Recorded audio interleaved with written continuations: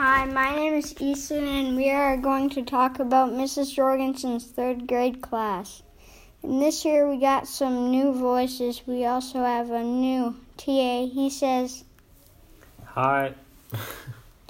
I am looking forward to having the same teacher, Mrs. Jorgensen. This week's theme is working on feelings. I like the first week of school. We read the story Mean Jean this week. It was about Mean Jean being mean.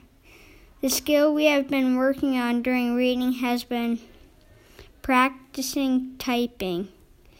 One struggle that I had during reading was I wasn't very good at typing at first, but then I practiced.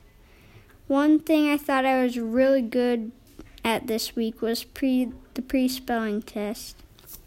In math, we are learning how to use math books and write it down. I didn't really feel like I had a struggle this week in math. One thing I thought I was really good at during math this week was the quick check. One thing that I really loved about school this week was practicing typing.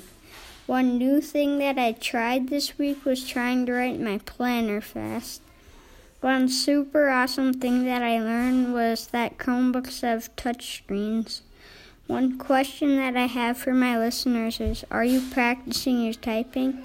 Thanks for listening, and tune in next week for another great episode of Third Grade Buzz.